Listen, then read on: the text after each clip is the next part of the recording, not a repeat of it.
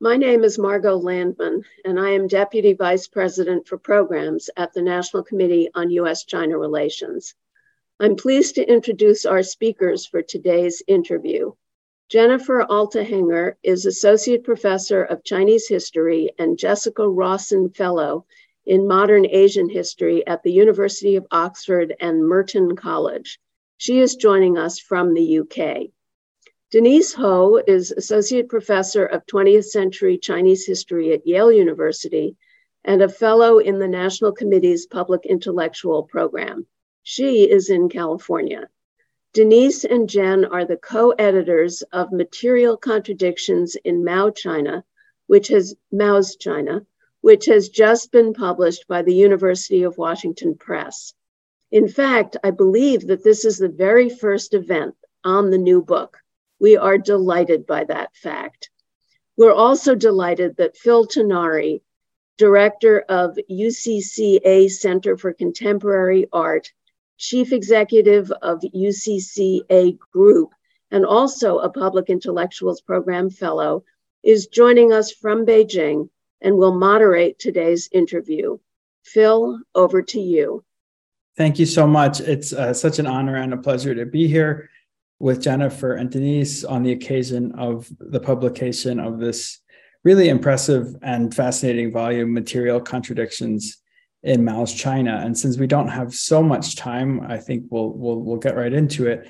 I'd like to start by asking Denise just to tell us a bit about the story of this book and how it came together. I think one of the really interesting things about it is the way it brings together a group of scholars who share a set of concerns. And I know that that's happened over this period. It's been a special period the last few years through the pandemic and such. Could you just tell us about your editorial journey and about the kind of scholarly position that you and this group of writers represent?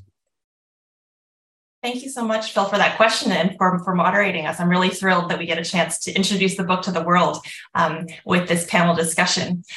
So our book started from this common project. We wanted to bring together a network of scholars who are interested in thinking about the Mao years through material culture, through objects, materials, and things. And along the way, we organized several workshops and conferences that brought together this network.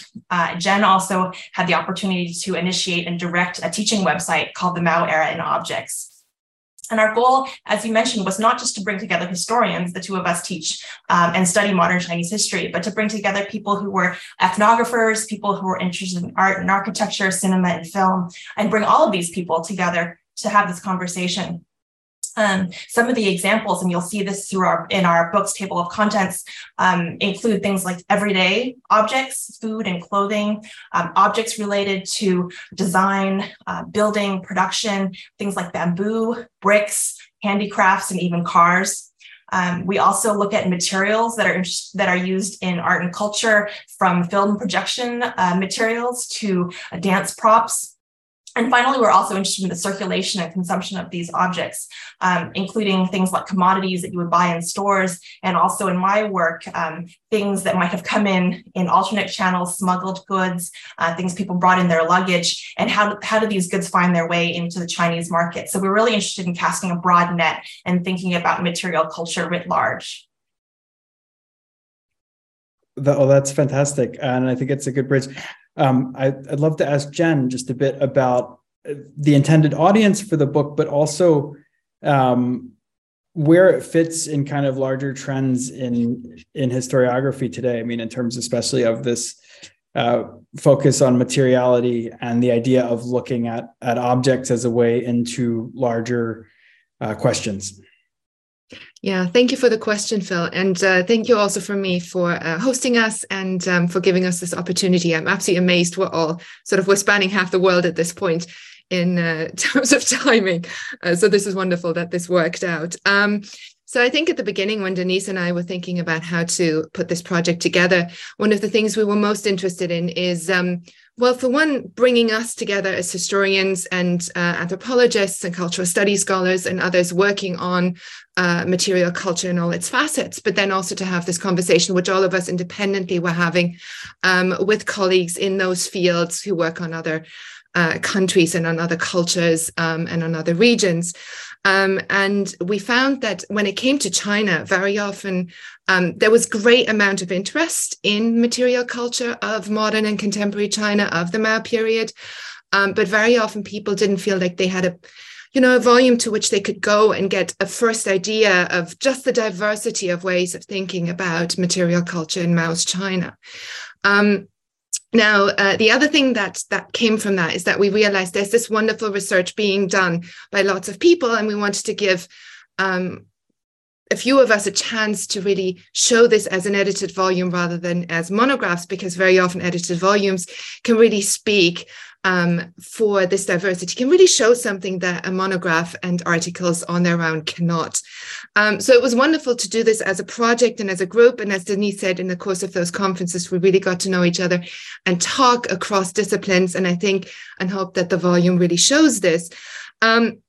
And so some of the fields to which we were trying to speak was, of course, global and world history, the history of material culture, the anthropology of material culture, because materiality and material culture are such prominent topics for anthropologists and cultural studies scholars, and really anyone working on the post-war world, where those themes of, what did people actually have, what sort of consumer cultures grew, how did consumption and material culture look like in state socialist countries across Eastern Europe, the Soviet Union, Asia, and other places. So we were trying to say, here we present here the case of China in an attempt to show how it does and does not at times match up. And some of the specialties we thought we were seeing, some of the unique points we thought we were seeing in the case of China. And one of them, just to draw this out, is, so as you said, we have material culture, which we take to be objects, and really the entirety of how objects are made, what they're made of, how they're used, how we see them in everyday life. But then also materiality, which we understood simply to be, the interconnection of objects, people, things, bodies, and humans. And that in particular in the case of state socialism is a really, really interesting thing that's also theorized at the level actually of theory and ideology. So humans and things really matter, in other words, to Marxist and Maoist thinking.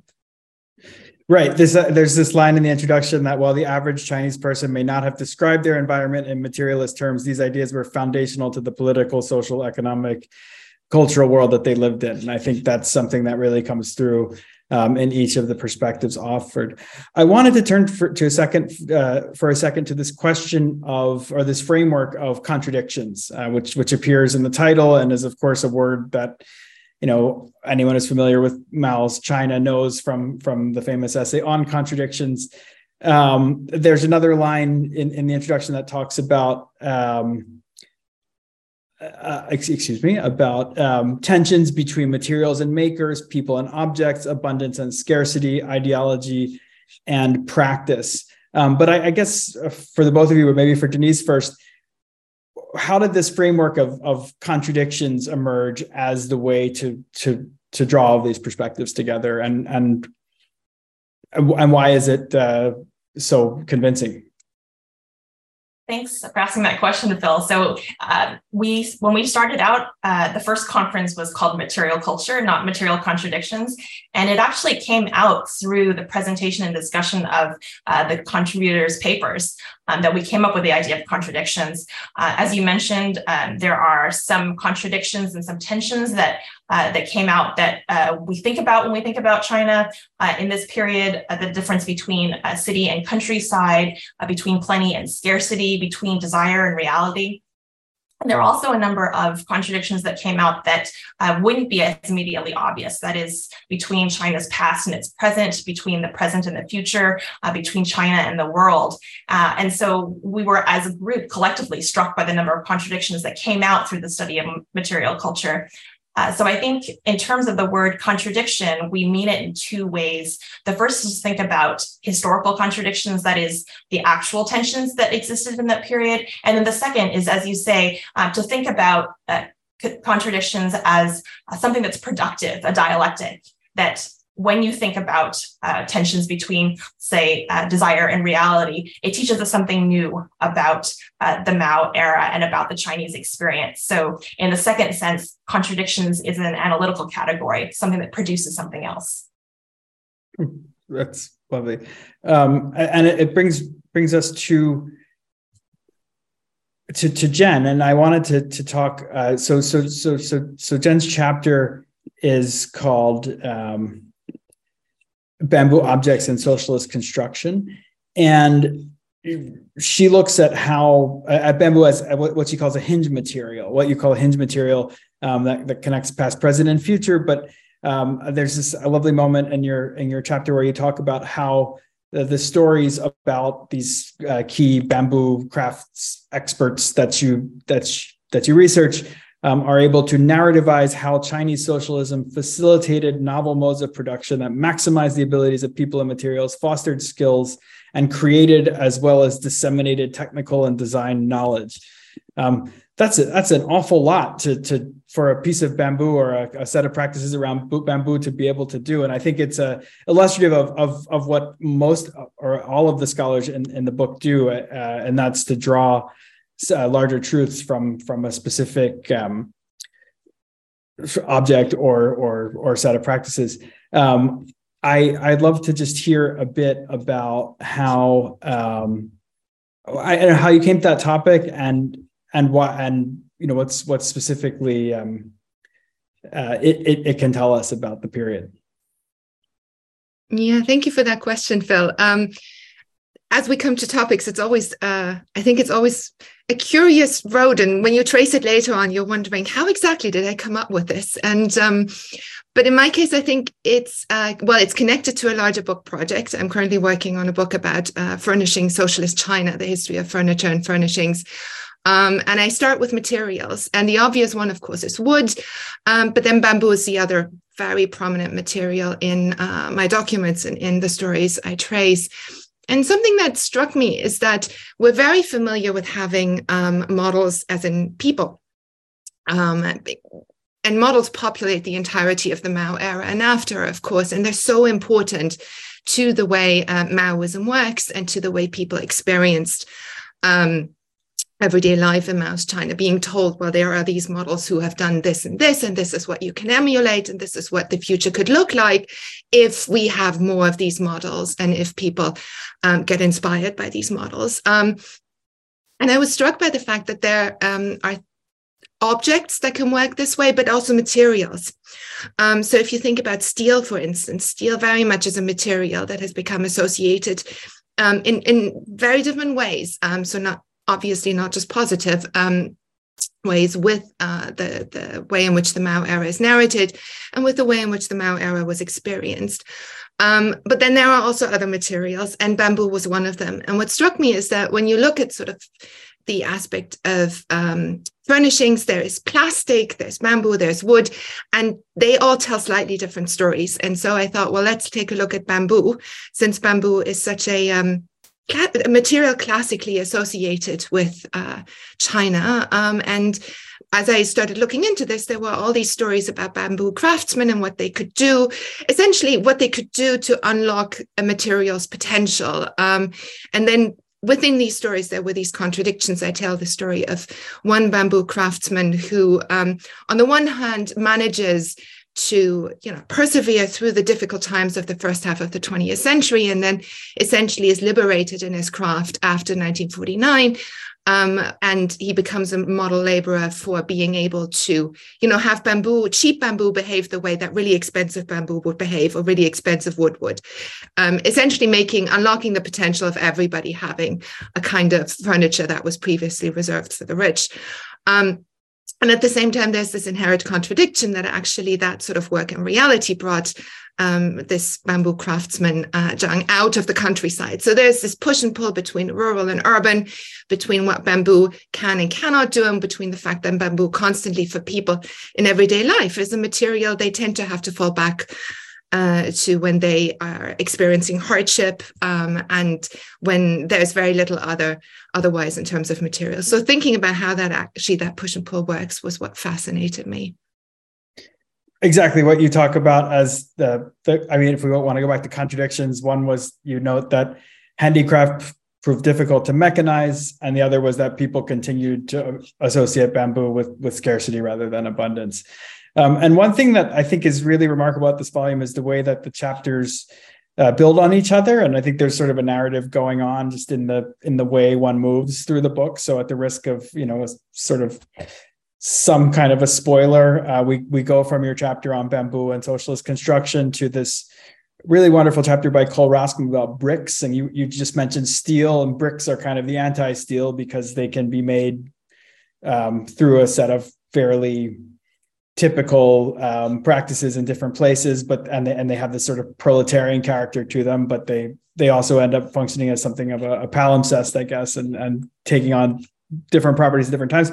Then we go into Christine Ho's chapter about design and handicraft, which really talks about how design knowledge was sort of formalized, as particularly through the foundation of a university, so the Central Academy of Arts and Crafts, to teach that. And then into Emily Wilcox's chapter about dance props in the Royal Imaginary, which really, I think, does this. It's quite poetic. I mean, it involves her own experiences as a dancer, but there's these great kind of anecdotal moments that really draw out larger truths. I mean, I think about when she talks about being in a rehearsal and the dancers unable to conceive of performing without their props, and then on to all kinds of ideas about these props as mediums, kind of connecting these urban dancers with the rural scenes they're supposed to be enacting.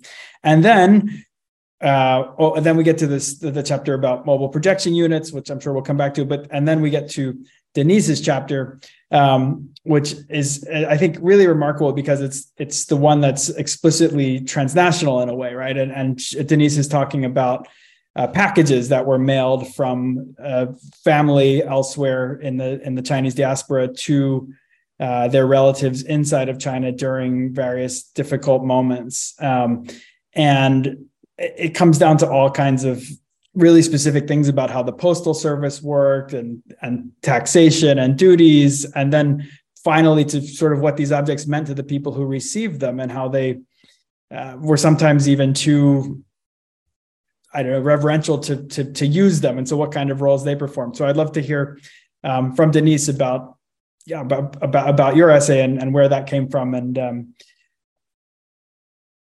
maybe where it fits into your larger body of scholarship as well would be interesting. Thank you so much. So it's part of a larger book that I'm working on now called Cross-Border Relations, a grassroots history of Hong Kong and China. I think the research itself comes out of a number of different starting points, but one of the starting points is actually something my students used to ask me about teaching when I would teach lectures on the Great Leap Forward. And the question was, did people outside of China know? And the example that I would give was this mailing of packages from the diaspora. And in my essay, I concentrate on Hong Kong. So people, Chinese people living outside of China, mailing packages into China. And one of the things to know is that after 1949, there was no more parcel post service. You couldn't mail big packages into China anymore. Instead, there was this system devised, actually a number of different systems, of 2-pound packages. So as a resident of Hong Kong, you could put together a care package of 2 pounds, and they were primarily filled with things like food and medicine. And you could have it delivered to your relatives in mainland China. One of the things we think about with material culture studies is, what do things teach us that words cannot?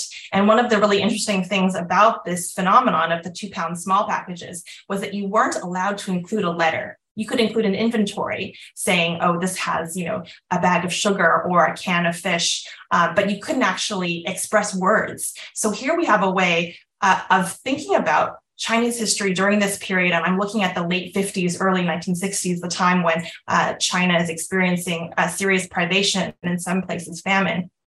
How were people in the diaspora able to communicate with things, with their relatives and friends in the mainland? And I think along the way, you have this circulation of goods from outside of China appearing in not only Chinese families, but also Chinese markets, because overseas Chinese had an extra quota. And so people brought in extra things that would work their way into the Chinese economy. So the story I'm interested in telling here is, where did these outside things come from? How do they appear in the Chinese landscape of material things?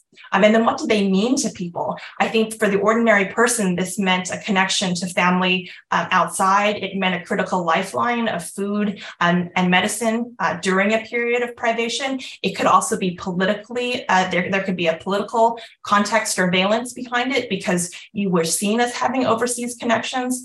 And so ultimately, I'm interested in the kinds of stories, the propaganda that came from this material outside. And how did it maybe speak back to official propaganda during that period?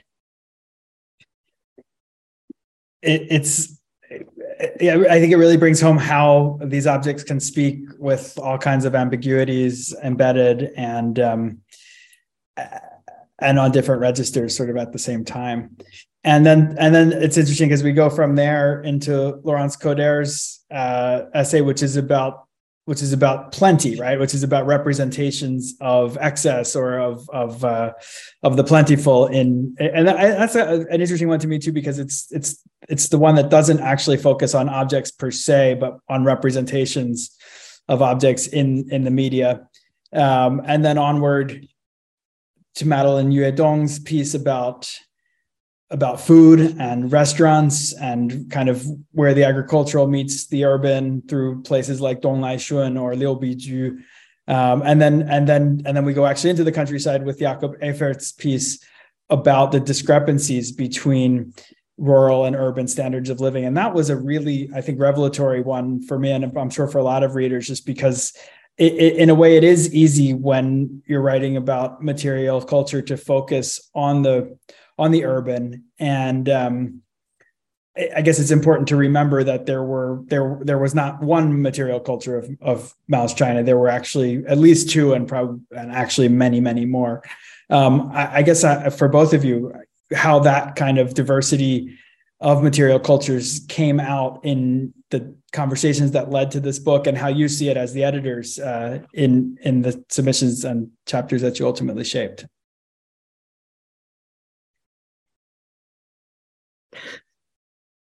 I can take a first answer at that. Thank you for bringing up this question of diversity, because I was thinking about this as well in terms of the main takeaways of the book, that I learned so much about different parts of China, and especially about things that are the countryside, which is not something I've historically focused on. I mean, the level of scarcity that's evident in Jakob's study of cotton in the rural countryside, the fact that an ordinary person's ration wasn't enough even to make a suit of clothing. The existence of so little oil that you would use an oil dropper to just add a little bit of oil onto boiled vegetables. It really hit home to me how little I know about so many other places in China. I think that we have this diverse experience that comes out not only in that chapter, but let's say the chapter about the third front. How do we have this creation of a unit in the rural countryside that has aspects of the urban and aspects of the rural, and how do these people travel between the urban and the rural in the process of participating in a third front project? So I think that it really hit home to me many aspects of China's diversity in this period.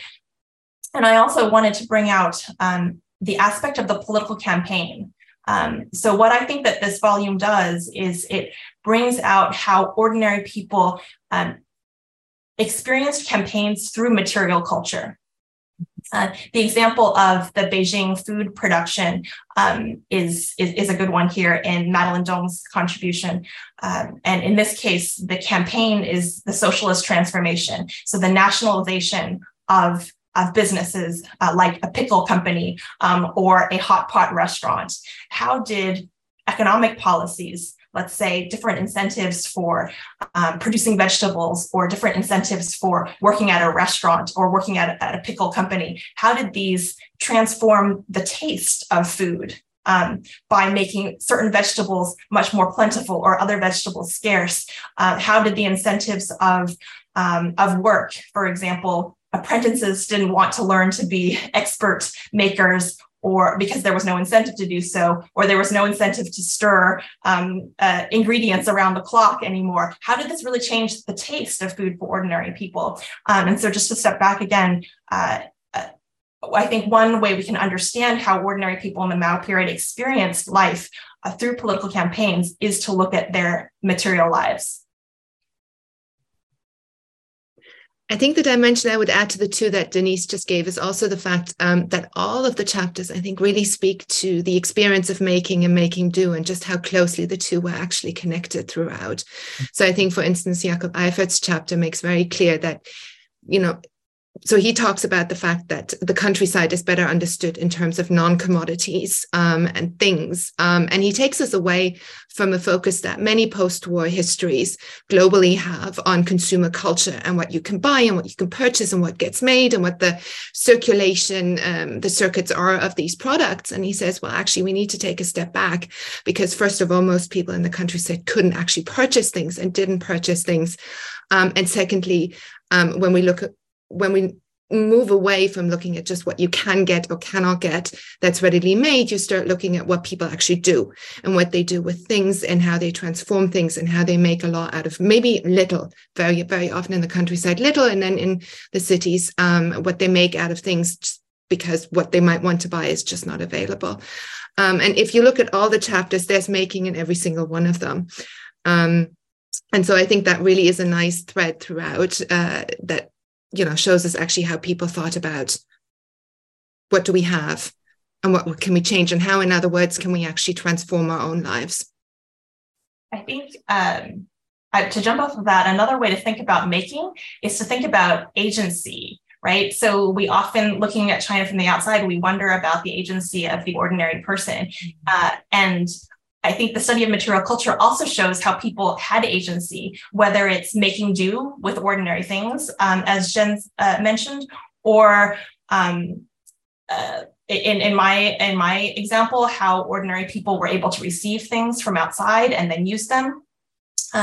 One other example that I love from Jia Li's chapter on the film projectionists is how these film projectionists, so these are people who would carry film projection materials from the scrolls to the electricity generators to the countryside and then show them in the open air, how they were also able to interpret and have a kind of agency in showing the films, because they weren't just projecting the films, they were also performing. They were speaking, they were incorporating music, they were using bamboo clappers. And one moment that I love in that piece is the moment of projecting a film, and it's a foreign film, and there's some intimate scenes that normally somebody wouldn't show in China. But the film projectionist does the right thing. She covers the lens, but then the fingers open a crack so that people actually do have access to that foreign film. But she's also done her job. So to me, that was a wonderful moment to show how this use of material culture allowed people to have access to broader culture, and here to the visual culture of cinema and media. Yeah, and the other examples, if you think about it, there's also Emily's chapter where she shows that dancers are making their own props, and there are these guidelines. And I think guidebooks turn up quite a bit throughout, explaining to people how you actually make your own things, how you go about. It's essentially a DIY guide to your own props, to working with bamboo, to making bricks. And so these DIY guides keep popping up throughout the chapters. And I think it's it's a really nice indicator for, the way knowledge was meant to be spread so that people would be actually able and empowered to make these things themselves. Great. And when we get to the very end of the book, the afterword, which is written by Jonathan Bach, talks about the uncanny, right? And it's kind of this wonderful way to end this whole series of meditations, just going into sort of psychological terrain to think about what these mean. I was curious, as editors, where that leaves us, or where that leaves you at the end of this journey, and if that's a good place to set that. Sorry, I didn't really put that very well. maybe you could just tell us a little bit about how the book ends with this kind of investigation of the psychological and talking about materiality and the uncanny. Yeah, so I think we were both excited that Jonathan Bach agreed to write the afterwards, because of course Jonathan has worked on he's worked on East Germany and he's worked on China, and so he's one of those rare, wonderful scholars who really works across different countries that have very different but then also comparable experiences. So his reading of the chapters, he took, oh, now I'm getting a bit hung up. He said he could take a more theoretical approach and actually think through how all of the examples really draw out specific points about that ideological world of Marxism and Maoism at the time, but then also how that relates to other theoretical questions that scholars have asked about materiality and material culture. And this is where the uncanny came in. And in terms of, where does this leave us at the end of the volume? I think this brings us back to something we were talking about at the beginning. It leaves us, first of all, with a much more complex picture of material culture, materiality than I think we had in earlier years. Hopefully a contribution that really shows just how many facets of material culture there were in the Mao period, often a period thought of as having little material culture to speak of. And I think one of the points the introduction makes is that just because you don't have a lot of things doesn't mean there's not a lot of material culture. And also it helps us to think about, where do we really go from here in the post-78 period, in the reform era? What actually happens when we suddenly have an explosion of material culture for many people, and how do these 3 decades since the 1950s, how are they remembered? How are they understood? Is there nostalgia for certain items? Is there not? And how do actually things play a role in how the Mao era is remembered? I think that's a wonderful place to leave us, reminding us, as you both said so eloquently at the beginning, how people attributed great meaning to materials and objects precisely because they were rare and difficult to obtain. And I think through this book, we all come to just a much more interesting, nuanced, gritty, particular understanding of what daily life might have been like and how that related to the way people understood themselves and their place in this society and this historical moment. So thank you so much. It's been a pleasure talking with both of you. And I hope lots of people are able to read and learn from this book.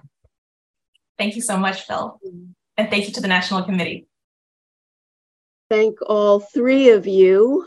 As Phil just said, I really hope this whets the appetite of the viewer and listener to this conversation. It's a fascinating book. I'd also like to thank the National Committee staff members behind the scenes who've made today's interview possible. We hope those who have tuned in found the interview interesting and informative, and that you will join us for future National Committee programming. Thanks again, and goodbye. For more interviews, videos, and links to events like this one, visit us at www.ncuscr.org.